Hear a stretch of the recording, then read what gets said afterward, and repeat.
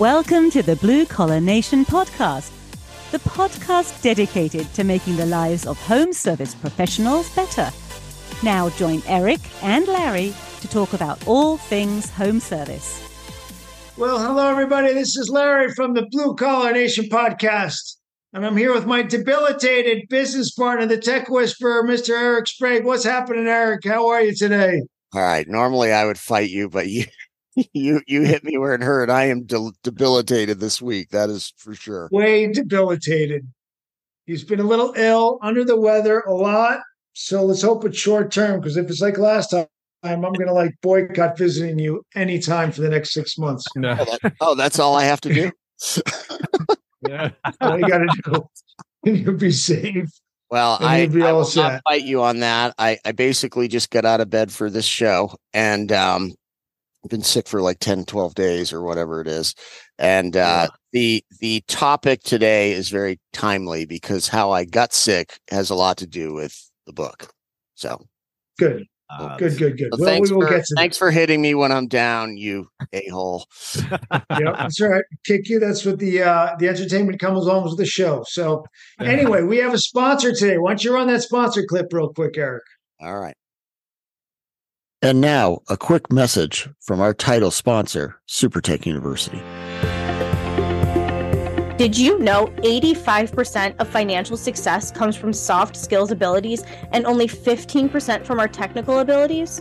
SuperTech U was created by longtime restoration pros Eric Sprague and Larry Wilberton. Their daily 3 to 5 minute videos train your entire company on the soft skills they need to make your business thrive.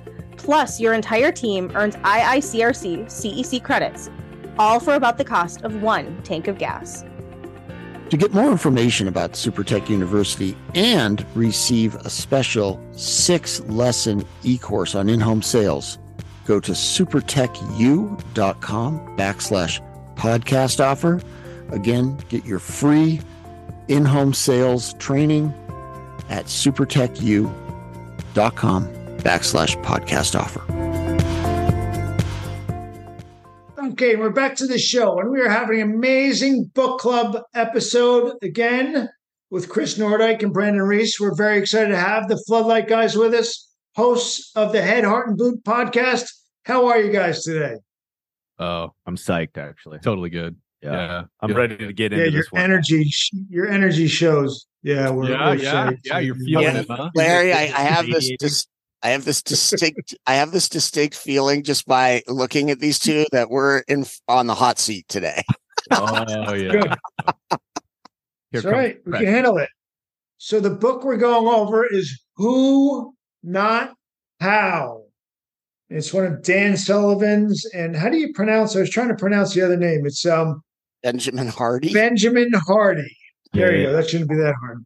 No, that was the quintessential buy yourself another 10 seconds so you can look his name up. Yeah, I was like, we know what you did there, Larry. We do it all the time. You can't pull one over our. Yeah, it is one of those stereotypically hard names to pronounce. Yes, Ben Hardy. Yes, I was looking at Unabridged. I thought that might have been what I should.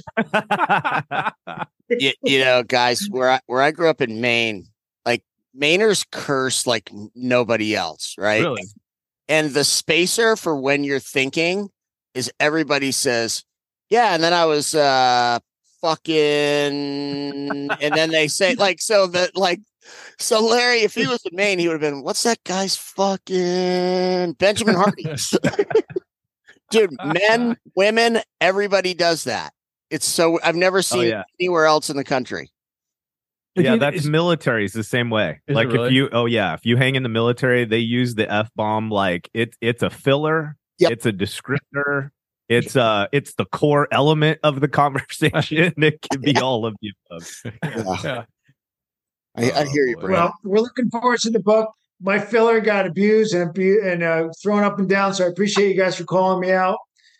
But we're going to default to you, Brandon, for the thesis of the book, the intro, and give us an idea of what this was your book and your idea. So why don't you tell us, the listeners, what it's all about today?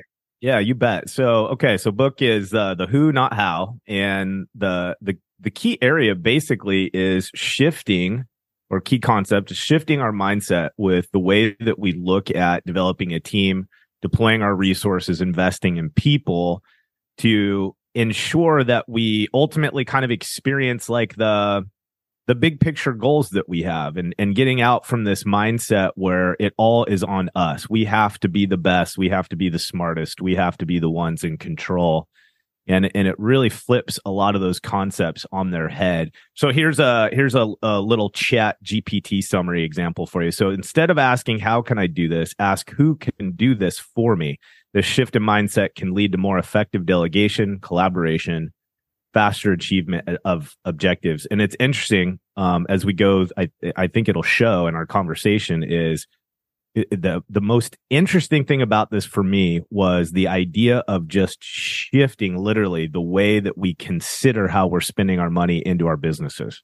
And so much of us approach the cost, if you will, of our team as a cost. And we're looking at it like purely from this direct ROI, right? Like this is going to cost me. I got to spend this, instead of looking at I'm investing in this to create a specific outcome. Anyway, so I don't want to go too off, but I think that's the part that I hung on to, and I'm most excited, I think, to talk about. And both of our businesses obviously are.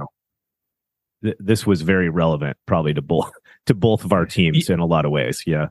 Yeah, and for me, just more on kind of the perspective or that main thesis, it really made me think about desperation brain, which is something we talk a lot about, with the business owners and leaders, is, that I have to find somebody to do X, that mindset. Like we think we do this with technicians, and we also, unfortunately, it causes us to keep people that can't do X because at least they can show up and carry equipment, right? It's like we're desperation brain is really predicated on people doing a specific thing for the business, whereas which leads to a ton of bad outcomes. We keep people on that we shouldn't.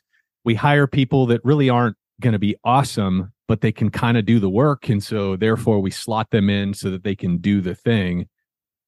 And I think what this book was showing is, what if we focused on hiring the kind of people that we really want to have in the business that can be sort of a force multiplier, that they can't not only just do the tasking, but they can bring their creativity, their passion, kind of who they are to the role, and the company benefits from all of that versus just their capacity to do the thing or the current tasking. And the idea being that the current tasking we've identified for the team, the individual, the priorities and all this stuff, the right person may come in and say, well, God, there's a way better way for us to do this more efficiently, get better results, right? That's what we really want to be hunting for, is the person that could come in and transform the role or transform the business that we currently have, rather than trying to maintain or find people to plug into the existing business. Yeah, like low cost, right? What's the maximum I can get back for the least amount of spend versus to fuel the machine I have today? I feel like that was one of the main messages of the book is, don't think about bolting on the factory parts for the engine that you have today. It's like, what parts or what computer modules or turbos can we add into the machine that make it a whole new different machine, that make it a much, turns that Honda Accord into a race car? Like, who can I hire to make that switch, Yeah. I think spot on. It's interesting. It made me think, Chris, like I've read several books on Steve Jobs, and I find him a fascinating human. Yeah. And if one of the constant mantras that he had in his business life was, I have to have the best people. Like, I don't want any duds. I don't want any marginal people in this company. A players hate working with B, C, and D players. I need to fill a building with A players. Like, I think of anyone, in the public sphere that I could think of, he spoke about that more than anybody else. And to me, I was thinking about him a lot while I was reading this book, because he obviously thought differently. Yeah. I mean, can I use a quick example of what Chris just said about force multiplier? So I have a coaching client who has a very large plumbing company, and he's starting restoration. I'm kind of helping him get that off the ground. We were talking yesterday, and he just hired from another company a sales rep who the guy's take-home pay apparently was like 800 grand last year at his last company, right? So that, I mean, we're talking Rainmaker. What? Right? Yeah. So my guy brings him in, and he's super nervous about it because he's like, look, man, anybody like that's going to have a huge ego. This is potentially a management nightmare for me, right? Yeah. So he's got these fears around this. And this is a person who's not a fearful individual whatsoever. I mean, to scale on his level. And the first week there, he sold $250,000. You serious? So what he did was, so my guy went back. He's a data geek. He goes into Service Titan, pulls that guy out, starts tracking everybody, all the other 80 plumbers out, right? Because they're having a daily sales meeting.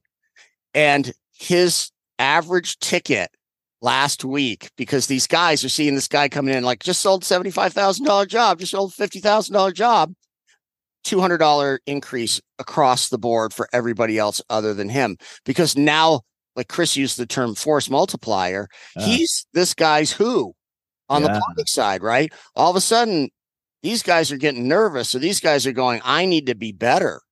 Like, so he overcame his fear of hiring a person like that. Look what it's already doing in 1 week. That's awesome. Unbelievable. And then he said to me, he goes, I think I work for him now. And to be honest, a little bit, right? Like, so, because he's like, what do you think? And I'm like, I think your job is to keep him happy. Yeah. That's your new role with him.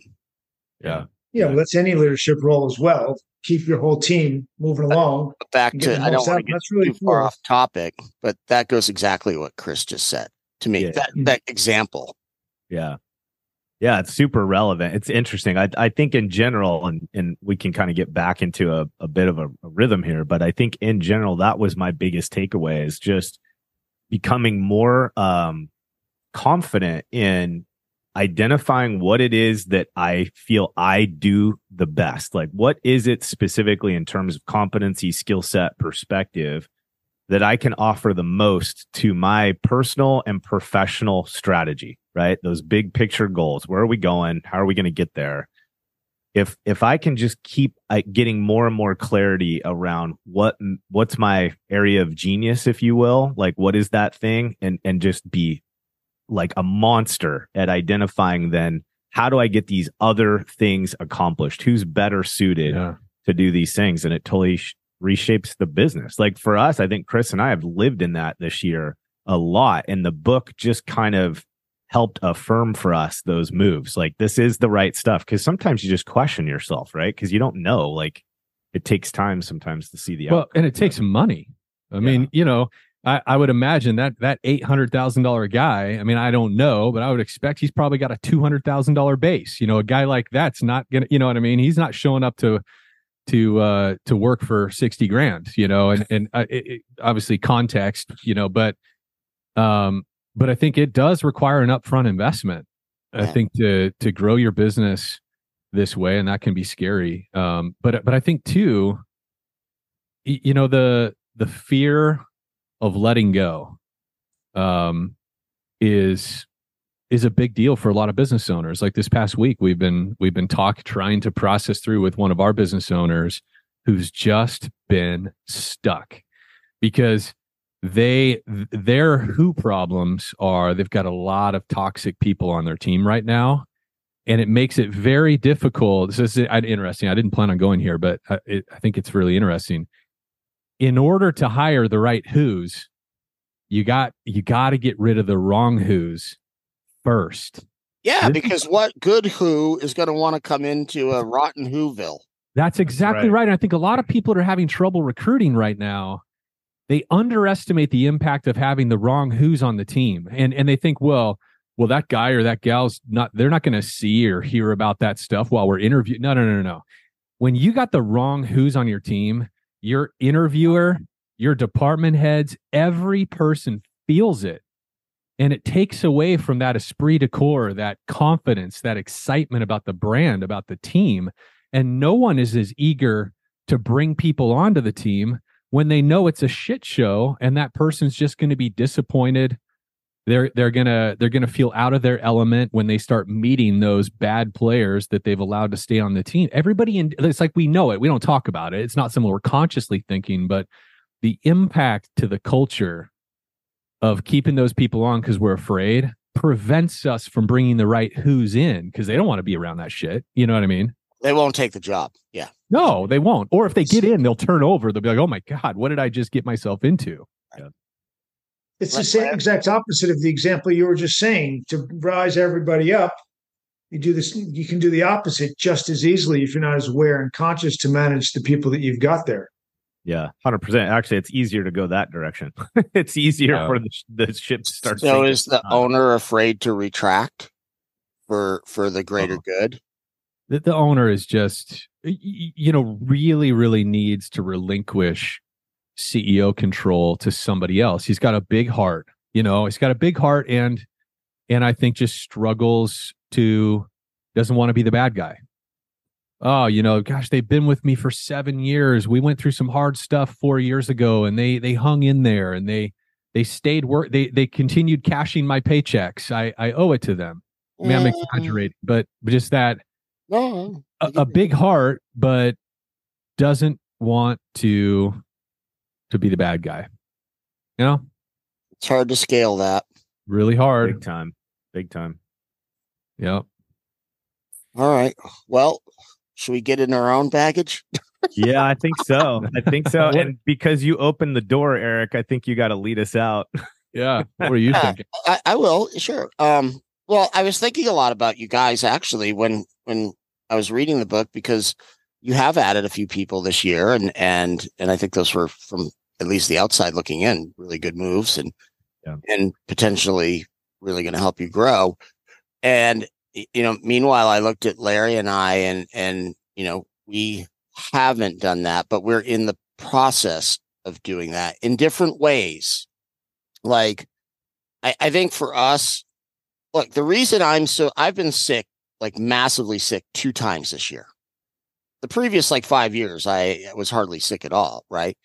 I have literally worked myself to the bone. Yeah. And you guys know, as a coach, you are taking in everybody's stress and problems all day long. Yeah. And there's no getting around that has a massive effect on you personally and your health. And, we've laughed about it. You guys laugh at me and think I'm insane. I just go boom, boom, boom, boom, boom, like 9 to 10, 10 to 11, 11 to 12, 12 to 1, 1 to 2, 2 to 3. I do that every day. And I'm not saying I have no breaks, but it's like the way I have structured this whole thing, I don't have a who. I'm the who, right? And when I go down, it's not scalable. And we didn't actually start doing this on purpose anyway, right? And look, I gain great value. I love my coaching clients. I really want them to be successful, but not at the expense of my own business and my own health.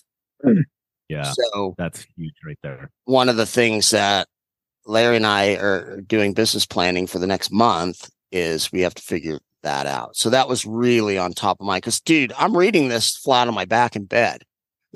It's I had scheduled a vacation because I was so burned out. It's the first time I had taken off since Christmas.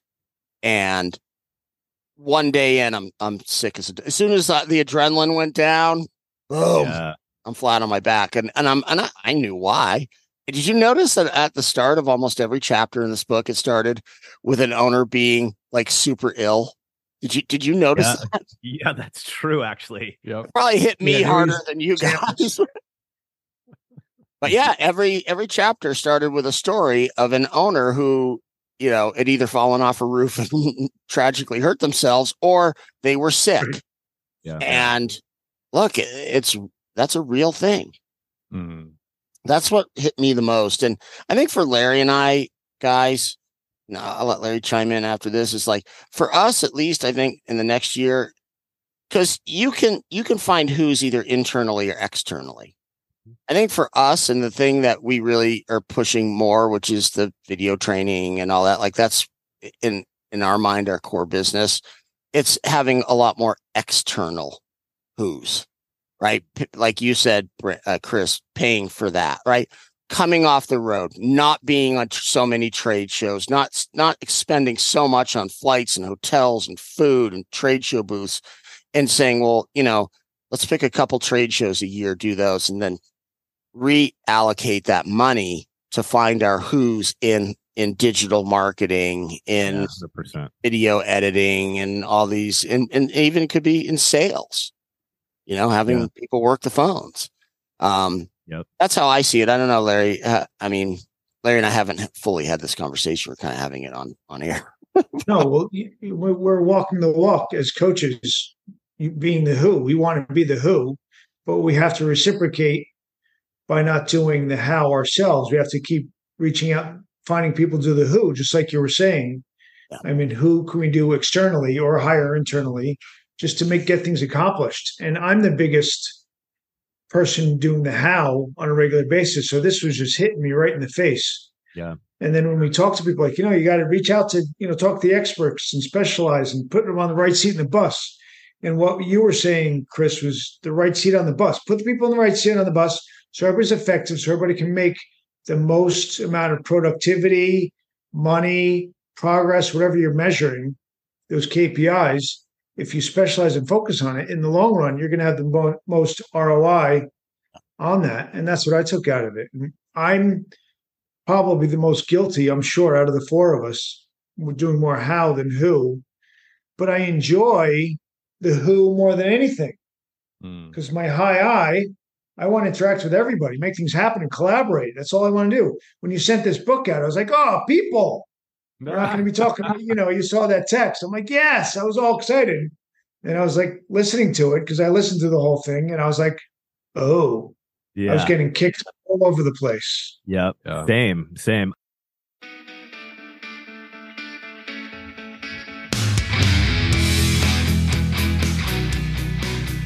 Hey everyone, Eric here with Blue Collar Nation Podcast, and I would just like to take a moment to talk about my favorite magazine for the cleaning and restoration industry, and that is C&R Magazine.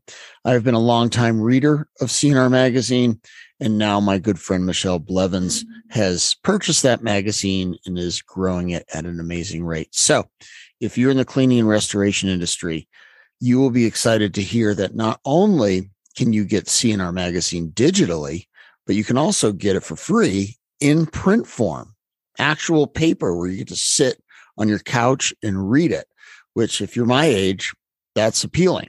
So all you have to do is go to cnrmagazine.com, and that's CANDR magazine.com to get your free subscription.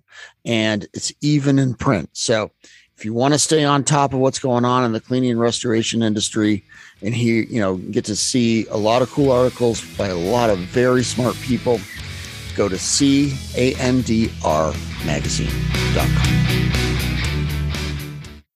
I think one of the parts that stuck out to me, when he's going through essentially like what you get in return, right? By being focused on the who, these things that you get back. And he talks about like freedom of time, freedom of, finance, freedom of all these different elements. And I think the part that I was kind of connecting with, and again, everybody's business is just like anybody listening or on some part of their journey, right? Small, large, medium, midterm, whatever. Our business is obviously in a earlier phases.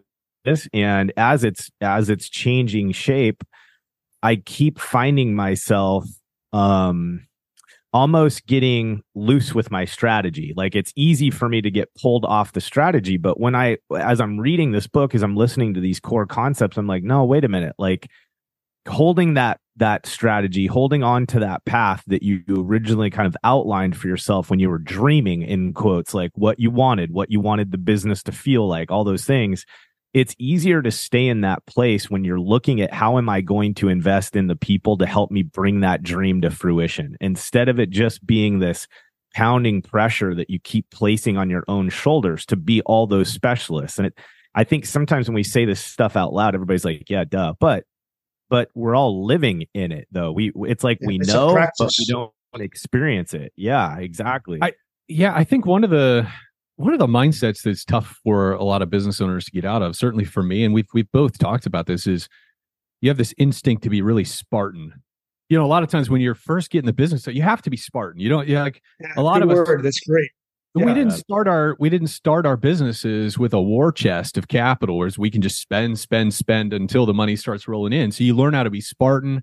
You learn how to work out of a shitty office space or a storage shop for a while, right? It's like everybody who's listening to this has some version of that story, or most people do, or is still in it. But but there comes a point, or still in it, but there comes a point where, is it Spartan to still, have all your drinks and stuff in a little crummy dorm fridge, and you got shitty secondhand desks? Sure.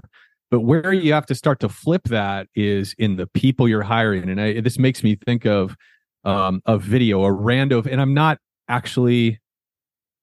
huge follower of Grant Cardone and his stuff, but I recall this video that he put out, and he was talking about hiring people, and he said, pay people as much as you possibly can. And of course, it's a little bit of hyperbole there, right? Because he's a showman. But I thought about that a lot, and it's like, no, there is wisdom in that. If you've clearly identified sort of what that who is and what their impact and their role is in the business, pay them as much as you can to get the most quality and the most engagement out of that person. That's what he went on to say. It's like, let's not mince words. Like money and financial security is a chief motivator for people. And you got to be willing to pay up for the best product you can find in order to take your business where you want it to go, to create the best business you can build. There's such a direct connection there. And I think we forget that. I've made this mistake so many times as I've been growing little small businesses that I've owned. And my mindset is, how can I get a deal? Like, how can I find that diamond in the rough, that I can pay them 50 grand, but get 100,000 worth of production out of them.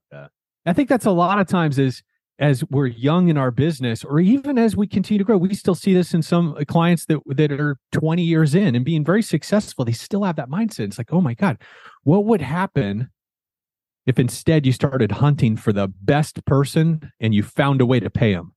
Yeah, I think that piece of context is really important, right? You're not saying to overspend, or to provide people big incomes because it flexes the ego. It's instead of trying to get something for cheap, which causes you to search the wrong way. Yeah, flip that on its head and go find the person, and then create a strategy to be able to afford them. Yeah, like don't discount the role. Don't trim away at the job description and scope of work. Find that person and then figure out a way to pay them what you need to, to bring them in. I have a coaching client. I'm sorry, Larry, real quick. I have a coaching client that he has a restoration business. It's in its infancy. He had been a carpet cleaner for a long time. And we're starting to work together. He has some big goals, and I started asking, okay, who works there? And, and then I get to the point, so what are you paying that person? And all of a sudden he's like ripping off 35 an hour, 40 an hour. And I'm just like, dude, you realize that's like double the going rate, right? Like, I don't know how you're doing this. And, he had a really interesting take on it. He was like, Eric, I know right now this isn't good for me. Like, I know this hurts me financially. He goes, but these guys will help me scale, and then I can put lower priced helpers underneath them. But I need 4 or 5 people right now to just supercharge me up, and then I'll figure it out. And, there's the bean counterpart of me is like twitching in my seat going, but I've noticed in the time that I've been working with them, I mean, dude, the guys that he has as like a technician are what project managers are at most companies. Yeah. Right. And when we are working together, he has none of the encumbrances that the average person has because all of his guys are out there killing it. So time will tell how that plays out. Yeah. But you know what, man? I think that's his own genius. Yep. Because he doesn't have any friction from them because they are making so much. Everything is like kind of Chris said earlier. They're all A players and they're all working towards a goal of blowing this thing up. Yeah. I think, dude, that's a really great example. I mean, it literally, we've had some similar conversations with some folks because, again, like that's one of the beauties of being a consultant is that you meet all these different entrepreneurs trying to make a go at it in all these different ways. Yep. And we certainly as a group can identify some of those core elements that are universal, that just work and they're foundational and we can implement them, we can do them. But there's always going to be a lot of different ways to deploy some of those systems and processes. And I think that's a perfect example. And we're talking to another couple groups where they're experimenting with how high they can go and what they pay their technicians. And I think you hit something really specific there. And that is, don't keep paying higher and higher wages for part-time give a shit people. That's not what we're saying because you just lose. Right. But if I grab somebody that at $24 an hour, there was no prayer in hell that they would come join my team or do the hard ass nasty work that we do, but I could pay them $35 and they will come do it with a smile on their face and help me implement process to make it better and more efficient. And they're going to move with a sense of purpose. My gut says that job will be done at a higher margin. Maybe we spent more in our margin on labor, but did now, instead of placing 70% of the equipment the job could have handled, what if we're placing 105, right? Instead of being on the job an extra day because we bullshitted and took too long, we cut 6 hours off the production, demo production of that project. Like my gut says, if we're deploying high caliber people, even at a rate that kind of makes us nervous, I mean, I haven't seen it yet, but Brandon tells me it shakes out on the P&L. Well, here we go. His P&L looks as good, if not better, than most companies. There you go. Yep. There you go. Yeah, which right? I think the principle, right, is if you're going to overextend yourself on the people and stay Spartan with your G&A. Yeah. Yeah. Everything else. Better to have trucks that don't look quite as nice and the best people in town, right? Yeah. Yeah, you have to walk the walk. And that's what the whole thing is. If you want to make a bundle, you got to pay people to get you there. If you want to make a lot of money, you can't just skirt on all these different things, and it's going to be a problem. And what he was saying, you're going to have hope on what you guys are saying right now. All the money you're going to save from less problems and more productivity are going to make a difference in your cost of goods sold on each job, just like you were talking about. It's going to be huge. And what Dan was saying, because I can specialize. Yep, exactly. Go ahead. That's it, Larry. And it's like, what then happens to the business because the owner, instead of spending 85% of their week cycling through the same lost energy bullshit, if every week there was legitimate progression downfield because that's all they were thinking about, like the majority of their time was spent on what's next, what's the next strategy, what's the next tier, what's the next relationship, what's the next role I need to invest in to continue this pace. Like when owners can stay in that lane, that's where you watch a company go from 3 million to like 25 in just a few years.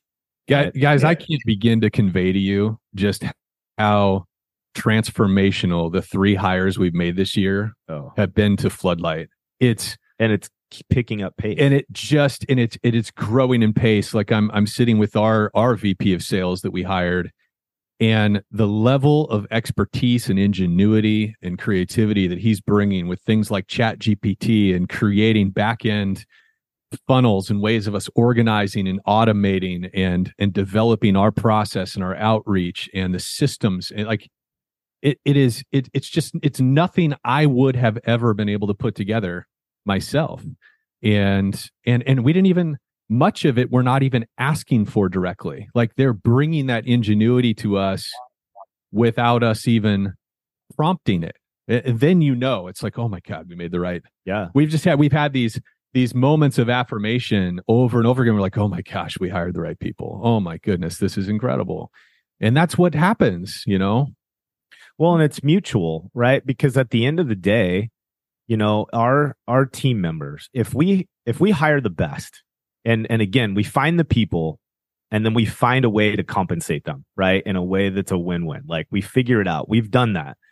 And our people ultimately now, as Chris and I get closer and closer to sitting in the right seat ourselves, then we all benefit, right? Because they're doing the things that they're just engineered better to do naturally. Chris and I aren't fumble fucking around with these half-ass attempts to get some of this stuff put into place because we're not designed well for it. Right. And now we get to really dial in on what are we doing next? What event are we going to? What group do we need to sit down with and spend time and energy with to figure out a win-win? Like, where are we going as a business? And all of a sudden, it's like it's that whole concept around the flywheel, right? It's like the idea is we're going to reinvest in the people. It's going to take a little while for them to get their legs under them and start to be able to benefit and take control of that position. But then as they do that, that flywheel comes up over the top band and boom, then all of a sudden that momentum starts to get behind it. And then it's like, watch out. And we're literally sitting on the precipice of that as an organization because we've gone through that hard foundational part where we get the first pillar people on the team so that we can begin to recognize and live out, that momentum. But it's real. Like, it's scary as shit the whole time that you're doing it, but it is real if you can commit to the concept. It does. That's what the whole book is talking about, because you guys aren't doing all the tasks. You're not doing the how at all. You got the who, people doing the how. But like you said it's scary taking that step and throwing all that, you're just throwing it out there, hoping that it'll work, doing all the things. It sounds like you guys found key players, the who's that are going to help you get to the next level. And the listeners are thinking the same thing. Okay, I can probably do the same thing. And Eric and I are thinking the same thing as well. And we're all going to be thinking it. I mean, the guys there in the book, he has all these people working for him, Dan, and he's constantly thinking. It's like a lifelong shift in thinking, like you were saying initially, shift in your mindset. Yep. And we're all bringing up examples. It's moving from thinking to doing. Yeah. It's where most people fail. Yeah. All of us included. Yeah. Yep. Totally fair. Right. How many times have we had conversations? You know who I just need? I wish I could find, man, if I only had, right? But it doesn't translate into a focused effort, right? Where it's always like when I hear somebody say, like, I'm like, oh, what are you working on? I'm trying to get in shape. Oh, well, then you're not fucking getting in shape because you already told me you're just trying. Yeah. Yeah. Opposed to, hey, I'm training this many hours a week and I've dedicated this much resource. Like, then you're like, that person's going to make it. Yeah, they're going to do it. That's right. Yep. It's like, it's almost, have you guys ever noticed that a lot of the best entrepreneurs, look, they're a lot of them are not balanced people. Like, they just go all in, like sometimes to their detriment, but like the ones who seem to really do well, they just burn the boat, man. Like, they just burn the boat and they go, and they're going to make a decision and they actually implement it, Yep. I mean, even when it's not perfect. Yeah, they just do. They just like to get into it. Let's figure it out. Yeah. I mean, Howard Partridge, who was our mentor, wrote a book called Failure to Implement. Great book, because, his thesis of this book was most entrepreneurs don't ever get where they want to go strictly because they don't implement what they already know they need to do. Yeah, it's very true. So true. Yeah. Well, and I think one thing is, like, as people are listening to this, like this broad stroke idea of hire the right people and let them do what they're good at. Like, everybody can hear that from a, kind of surface level and go, well, yeah, duh. I think also when you read a book like this, you're getting all the examples of where it worked out, right? Well, they were stressed. They were XYZ. They hired this person. They were so brilliant. They did this. And all of a sudden their business was brand new and everything was hunky dory. And that does happen. But I think the reminder here is, and it's going back to your effort comment, Eric, is don't be afraid to be comfortable with the fact your first couple tries might absolutely blow up in your face. Right? Like, and they had examples of that too. Yeah. Yeah. In the book, where it just doesn't work sometimes. It's perfect. It's not always going to be, we make mistakes. We read the person wrong. Even though we've done everything we can to build some kind of mutual relationship and learn about them before we make that decision and that commitment, I think that we're still going to make mistakes. And we just need to realize that investment was still worth it. It was still worth the time and effort. Keep going. right? Like, we have a client right now that is in the midst of doing some restructuring of their organization, and they're looking for some additional key leaders to bring into a really strong group. They've got foundational capacity at the top tier in the organization. They need some higher level competency in their department level leadership. And so, they're frustrated because they've been trying to fill one of those seats for a long time. And it's like, they think they have the right person. We were even duped recently on one of them where we're like, okay, this person's going to crush. And they've been wrong, man. They were mishires 3 times in a row. And that team is so disgruntled and frustrated, but it's like, you guys have to keep going because not having this role filled is not the option. Like, that's a non-negotiable. So keep going and putting in the paces on that fight. So I think a reminder for me is our next hire might be a total fucking bomb. We're going to do the best we can to prevent that, but it could happen. And we can't all of a sudden then lose the momentum or the prioritization of finding that right person. Right. So anyways, that's been something on my shoulders, I think, from this. I have a little insight, I think, to add to that. So for Howard Partridge's group, I have led a kind of a mastermind called Get Off the Truck for home service guys who are owner operators and who want to scale. Yeah. So it just recently we stopped doing it. I did it for about 1.5 years. And the interesting thing, Brandon, it goes exactly what you said. The point where the guy would have to go and hire a helper was the sticky point. And it wasn't, after having done that class for once a week for like over 1 year, the sticking point was their fear of hiring the wrong one. Yes. Right. They're like, well, what if I hire the wrong one? And I'm like, well, then you fire the motherfucker and you get a new one. Yeah. Right. Like, to me, that's just like normal, like, behavior, right? Like, I mean, we're going to try to train them, but if they're not the right person, they're not the right person. And then, but to them, that was failure. Yep. Right. And like, and look, a couple of them had said they had tried to do that and then went years back on the truck by themselves because they're like, well, this isn't for me. Yep. And I was like, dude, if you know how many bad helpers we hired and fired, and, it's like, we had guys we'd hire that we thought were going to be really good, just like you said, Brandon, and we'd get them out in the field and it would be like Nightmareville, like immediately.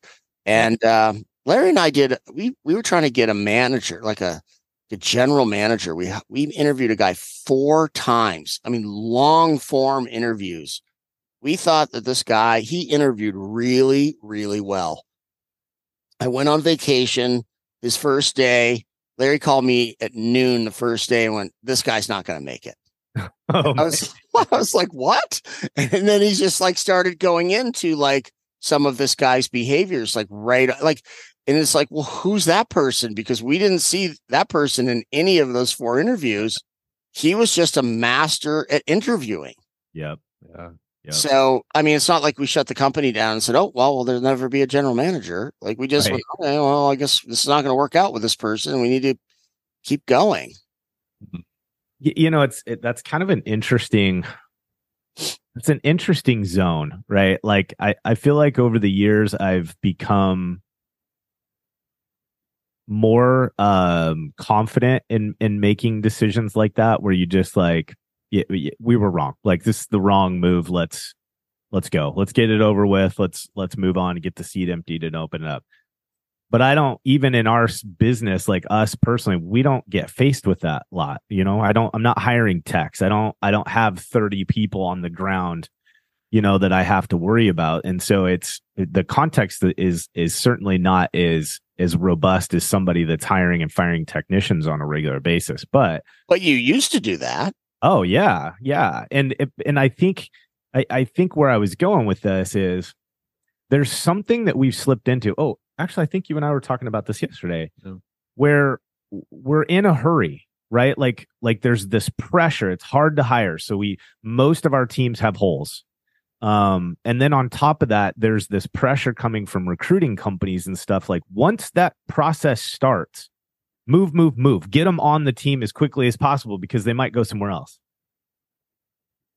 And I agree with that if it's a matter of us not following up with communication or taking too long to respond or scheduling a follow-up. Like, I see all of that as being the wrong move, and it's going to cost you. But I think we do have to not then allow that to slip into the cadence at which we're asking these people to come spend time with us. Because if we're finding the right person, Chris talked about this yesterday, was they're interviewing us as much as we should be interviewing them. Right. And if we're honest about it at the very beginning, like, look, hiring decisions for our organization are really important to us. We take it seriously, and we do not want to be in a hurry. If you feel like you need a decision from us in a very short period of time because of your personal circumstances, let us know, and we might be identifying it's not the right fit already. And that sounds scary as fuck to anybody trying to hire right now.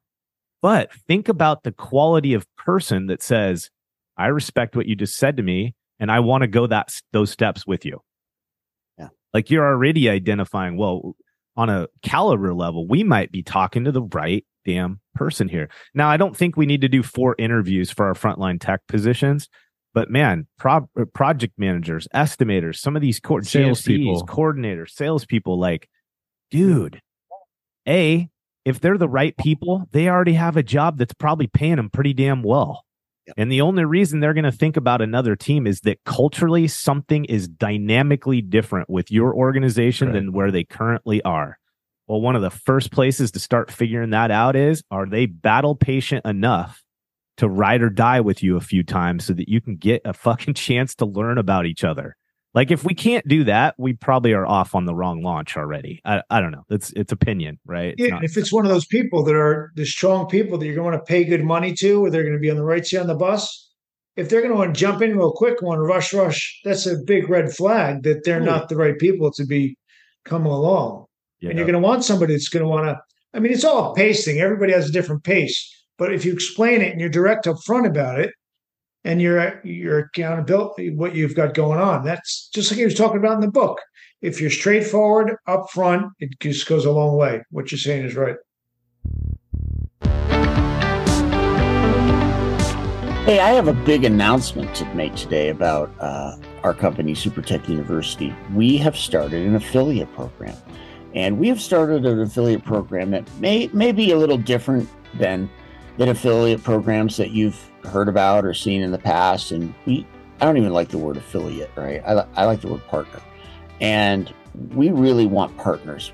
We're not a transaction-based type of company. We're a relationship company. Both Larry and I are wired that way. So we want partners. And to prove that point, we are doing a 50% revenue split on every sale, right? So somebody joins SuperTech University, our affiliate would get half the revenue. They're sharing it with us. So it's in our best interest to make sure that the product's good and then that person stays for a long time, because they're going to get 50% every single month, not just for a month or two. You know, we're in it for the long haul together. So if you are interested in possibly becoming an affiliate with SuperTech University, please reach out to me via email. That's Eric, ERIC, at supertechu.com. That's ERIC at SUPERTECH, the letter U.com. Well, and I think, too, we've talked to some teams that prioritize introductions to the spouse or partner.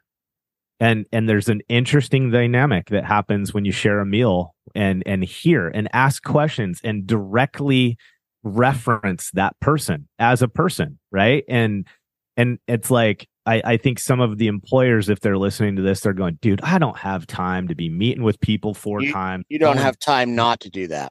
Dude, say that again. Yeah. Right? I Brandon, right now, I have a client, hired a general manager, guy had a shit ton of experience. I interviewed him for them. Amazing. They didn't do the dinner with the wife, and she expects him home at 5:00 every day. And now all of a sudden, this guy who's amazing in the restoration industry and is getting his phone blown up, and they already have, they had replaced another guy with similar issues that ruined their culture for the technicians. And now they're going like, what do I do now? Yep. It's such a perfect example. Perfect example. But here's one other thing I wanted that jumped out at me in the book that I think maybe I've struggled with a little bit more than you, just because of our just wiring and whatnot. If it's a struggle, probably. By the way, I wrote down your term earlier. I'm in the process of doing a book on Brandonisms. I have some Spragueisms too. Go ahead. I had to write that down. That's going in the chapter of colorful language. All right. I think Eric and I could probably have a duel of this. It would probably be pretty fun. Okay.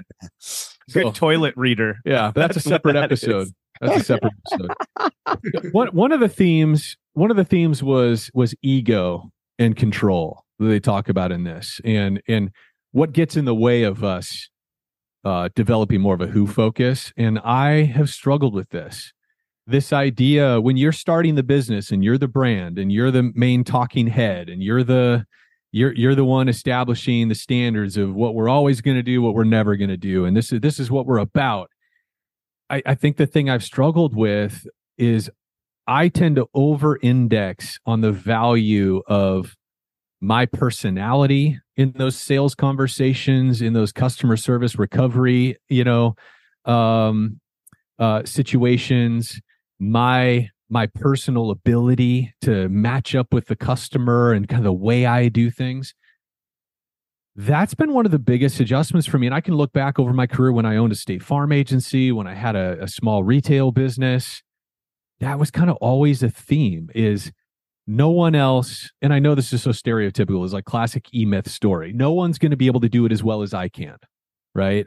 Or I think the thing that you and I've wrestled with, again, probably me more so, you've been more quick to be like, nah, dude, we're not that important, or that, is the same with this business, with the podcast and everything else. It's like, will the people we hire be able to kind of emulate, or will there be enough of a reflection of kind of who we are in the brand and how we conduct ourselves in our consulting, that we maintain kind of the essence of what Floodlight's about and what people have come to expect, from Head, Heart, and Boots and Floodlight and everything else. And that really worried me for a while, but it's interesting. I think the thing that surprised me a little bit is just how easily our team has reflected who we are, like how natural that is when you hire the right people, like that, you know what I'm saying? But that was the hardest thing for me to let go. But the thing is too, Chris, Floodlight could actually be better if it still has a lot of essences of a lot of other people. It doesn't have to be just 100%. you, right? 110%. It doesn't mean that there's still not a through line with a lot of Chris, a lot of Brandon, but it doesn't mean that the whole vibe can't be slightly different, but maybe even better. Yeah. But it just goes to show, it just goes to show, like, how much my own ego has limited, is put a ceiling on past businesses that I've had, because, well, nobody's going to quite say it the right way, or they're not going to connect with people the same way I do, I just think back over the other businesses I've run or I've owned, and it's like, man, if I could have gotten a hold of this sooner. I even think about, I look back at employees and team members that I've had and hired in the past where they had so much more capacity, and I was the lid on them because I refused to hand over certain roles that they could have done better than me. If I'm honest, I thought... Well, you probably also, Chris, even if you didn't lose those employees, they just shut down. Exactly. Yeah. It's like, okay, I'll take my paycheck. Look, I saw that. I mean, Larry, I know this resonates with you. People would kind of I watched them do that with Larry. He would interject and whatever, a lot of the same stuff you're talking about. And they would just like basically do the invisible throwing up of their hands and be like, yeah, great, dude, whatever fucking you want. I'll do it. It's stupid, but great. I'll do it. Yeah. And meanwhile, we're completely thwarting their talents. Yeah. 100%. And they do it, not just Larry, Brandon, me, Chris. Oh yeah. Yeah. I'm probably notorious for it. It's challenging because you want to provide pushback. You want to provide critical thinking, all the things, but it's just this really delicate balance between, okay, but have I stopped allowing that person to give it a try? Like, do I need to control some of these elements? I found myself doing this yesterday. We had a call with our consultants and we were looking at some of the processes and stuff that the team's developing. And I was in my own head a lot of the conversation where I'm fighting. It's like, I really feel like this input's important. And though the whole time I'm like, okay, but do you need to have input here? Do you need to say anything? Yeah. And it's fucking hard. It's like a ping pong in your head. Totally. Yeah. And I don't even, honestly, I'm reflecting on yesterday's conversation now. And I'm like, yeah, there was probably plenty of shit in there. I just didn't need to say anything. Oh, that's like the team's going to figure it out. Like it wasn't, I may have. Chris is like, yeah, thank goodness he didn't say anything. No,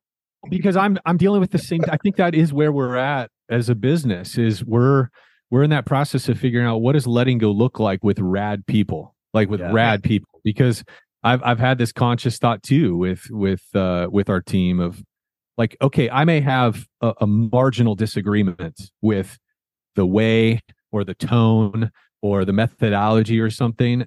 But then if I hang long enough in that pocket, I realized it was a non-issue. It was just a moot point. It was not even worth bringing up. And I'm thankful I didn't. So I'm getting better at just being like, I can leave that unsaid. You got to stay out of the box now.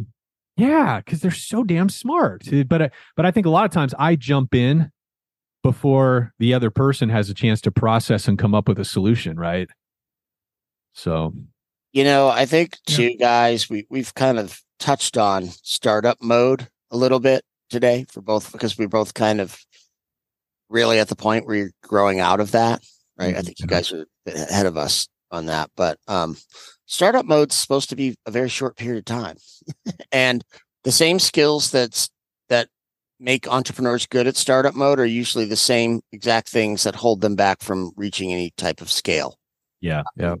Most owners have to either change or step aside and let a big boy come in who's a manager and go do that.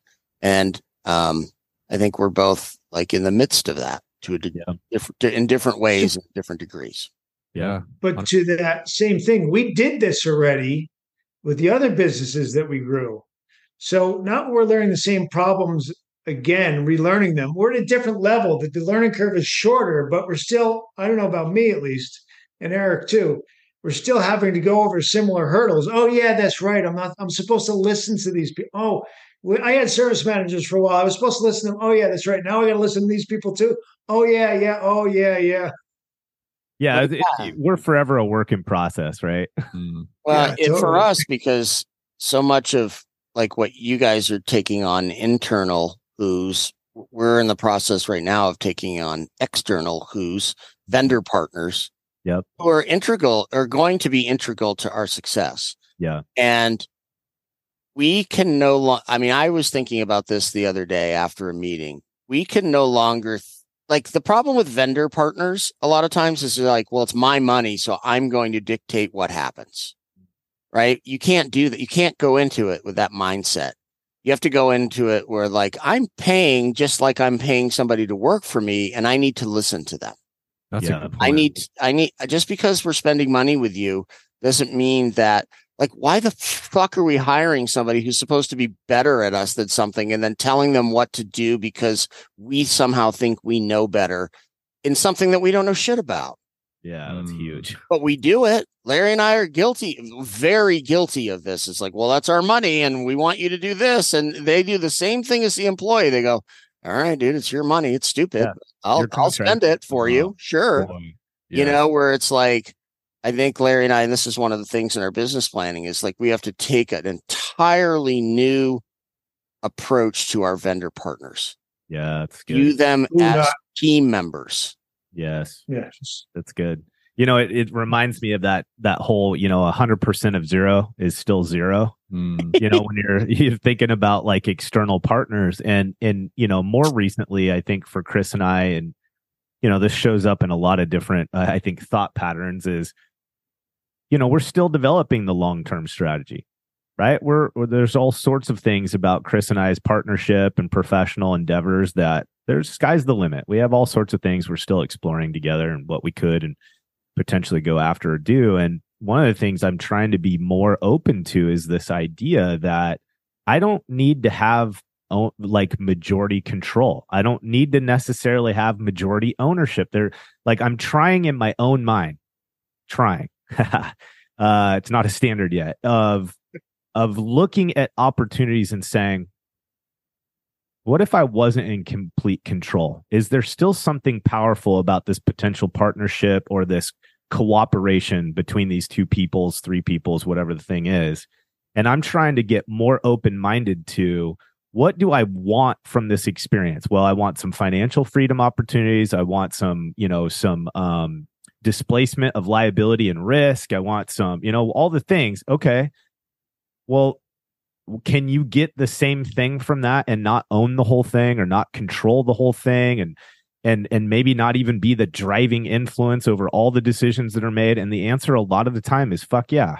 So then it's like I need to re-engineer my expectation and be more open to opportunities that don't put me in that same position that I'm in with some of my existing opportunities now, where I feel like everything falls on Chris and I, or everything falls on, me in this certain lane, or whatever the case may be. And it's like, holy shit, the opportunities that we could take part in all of a sudden get really expansive, not to the point where it's chasing shiny shit, but it's like, I could do more of what I want if I partnered in this way. You know what I mean? Yeah, there was a sentence, I underlined it in the book, and I think it was in chapter 1 or 2, where he said, learn to judge your progress by the number of collaborations you have in motion.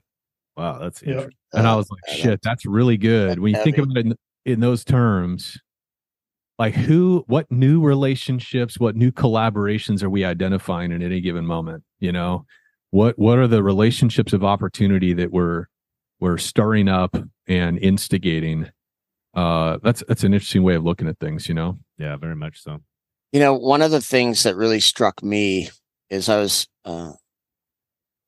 don't know what it's the truth about procrastination, how to kill it, that chapter, but I was reading the chapter takeaways in the end, and I noticed that, like, I actually wrote in the book, which I rarely do, but there's like this cascading effect, right? So it says leadership involves being clear and explicit about the vision, right? So like for the four of us, that's our job, right? Or at least in part, right? As the founders, principals, owners, like it might not be forever our job, but like for now, that's our job. We have to get very clear. This is exactly what we want. This is how we want to do it. And then it says, it kind of cascades down to the impact filter is the one-page tool for defining the vision or goal and why it is so important. So having whether you use this or another planning tool to get to like, okay, well, let's hash this out. And then it cascades to asking who can help me achieve this. It's, I think usually our default is like, let's get a goal, maybe not getting clear enough on that goal, and then just saying, what do I have to do to make this goal happen? Like that. I don't know about you guys, but I think for Larry and I, that's our default. Like, hey, we have this idea. We want to do it. Yeah, we're going to set some maybe unclear goals around this. And then like, let's just divide tasks now. Yep. And more importantly, what sets that goal is most of the time a limitation of what I think I can and can't do. Right. Yeah. Right. So you're going to launch right out of the gate going for a target that may be only a mere fraction of a reflection of what it could be if you started by identifying just clearly, what is it that I want to experience, succeed in, goal, whatever. Not what are my capabilities, but what do I want? And then find people that have the capabilities. Yep. That was the whole crux of the book. Yeah. Yep. Yeah. And I think a lot of times we will scale the goal mentally only to what we feel our capabilities are. Exactly. Yeah, exactly. Because we just can't imagine somebody else doing it with us or for us or right. Yeah. I had I can't remember where we started hearing this the first time, but there was somebody in our sphere that would say you have not because you ask not. They said it all the time. Yeah. And I think Chris definitely, it landed with him at some point. He's become more aggressive about asking. It's just random people for random things. outreach to this person to see if they'll be on the show. That, you know what I mean? He's just gotten really diligent about like, screw it, you know, you have not because you asked not, might as well ask. Yeah. And I think what's interesting is in context of this book, right? This whole idea of the who, not how is I think there's this pattern of increasing the quality and the level of expectation you have with your ask as you do this more. So what I mean by that is that, you know, let's say I think of this thing that I want to do, you know, and then I look at it normally from this perspective of, can Chris and I handle that? What is it going to require from Chris and I in order for us to do this thing? And I think a lot of that is based on the fact that I'm afraid to ask someone else, right? Because I make assumptions on whether or not there's a win in it for them, or that I bring enough value to the relationship or the partnership, or we do, or whatever the case may be. And it's crazy because it's like, dude, when you just ask, I'm always surprised by how often somebody is willing to engage in the conversation, because there's a little bit of a thought that they had as well. Right. But both parties are over here just making a ton of assumptions about what the other person's thinking, instead of just coming up and saying, look, hey, I'm just going to toss this out here. I'm not pushing. I'm not even saying it's a thing, but hey, what if? Have you ever thought about? I mean, shit, you guys and us, we've had conversations like that. Yeah. And I'm always blown away by how often people are like, yeah, screw it. Let's have a chat. Nobody's committing to anything. Let's just ask some questions and see where we can go with this. And holy hell, man, there's more partnerships, more cooperation waiting, because the audience is thinking the same shit I am. They're not asking. They're not bringing it up out of fear. And we both want the same thing. It's interesting you say that, Brandon, because I read this several years ago. I was reading like Forbes magazine one day. I was just sitting and reading in the backyard. Were you in the hair salon, Eric? Yeah. Yes. He's got all the hair. I'm the only one with hair left. Last man standing. I was getting a perm. So I've already got the Irish afro. I don't need a perm. Anyway, I'm sitting there reading, and it said like something like, you know how they have these like top 10 traits of billionaires or whatever, right? So I'm reading this list, and number one on the list, Brandon, was that people who tend to be, you know, have reached billionaire status, their number one trait for their success is they leverage the value and experience of others in collaboration. Oh, man. They partner way more than the rest of us. They're always looking to partner. And that stuck with me. And look, I mean, you guys, as I'm aging, I'm opening to that. But like, you know, it's just like, it's not my default. Yep. My default is to do. Yeah. Well, and I think it all comes back to that limited perspective of, you know, there's only so many pieces of the pie.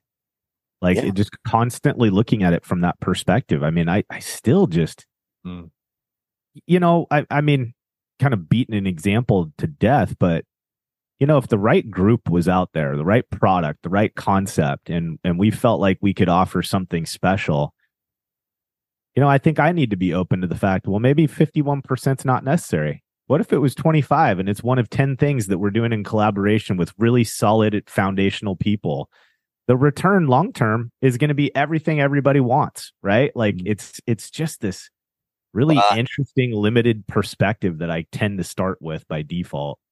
I think is that the ego, or is it just control that you want to have? I mean, your ego is part of it. Yeah. I think it's both, right? Yeah. And I think another trait too is just that's required is open-mindedness. You know, like we have this buddy, a real estate buddy of mine that we met with, who's young, very ambitious. And it's one of the things I've noticed when I talk to him about making money and investments. In fact, I had another conversation with him recently. He referred to making money as a game.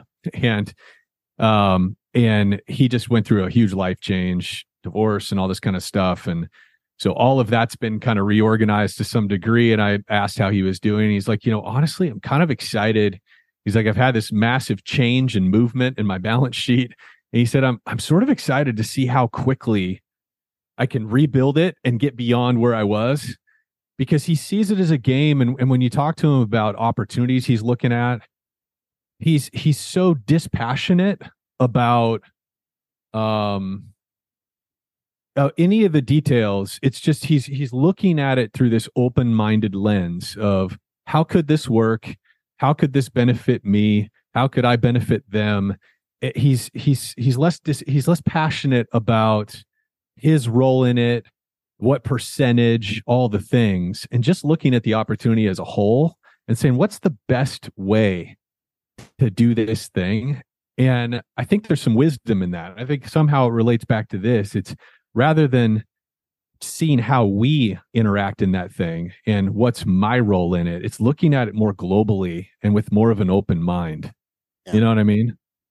I've referenced my friend that I cycle with that's so successful, and this probably hits to all four of us, but we were talking about partnership one day, and he was like, I will do 49% to 1%.